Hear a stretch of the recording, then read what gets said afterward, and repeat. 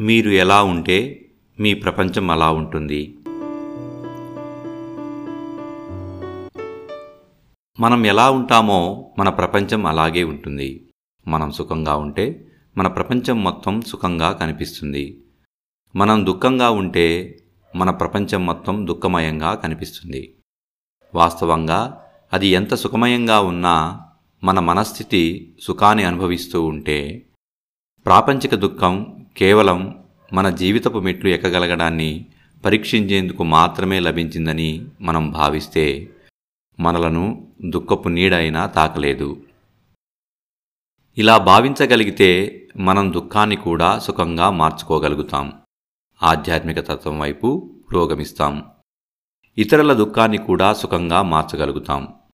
ఇలా చేయటానికి మనకు త్యాగం, తపస్సు అవసరమవుతాయి.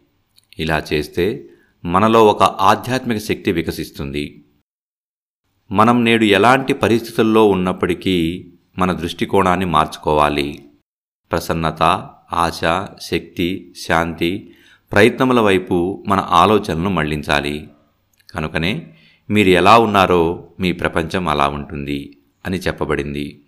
సేకరణ అఖండ జ్యోతి నుండి.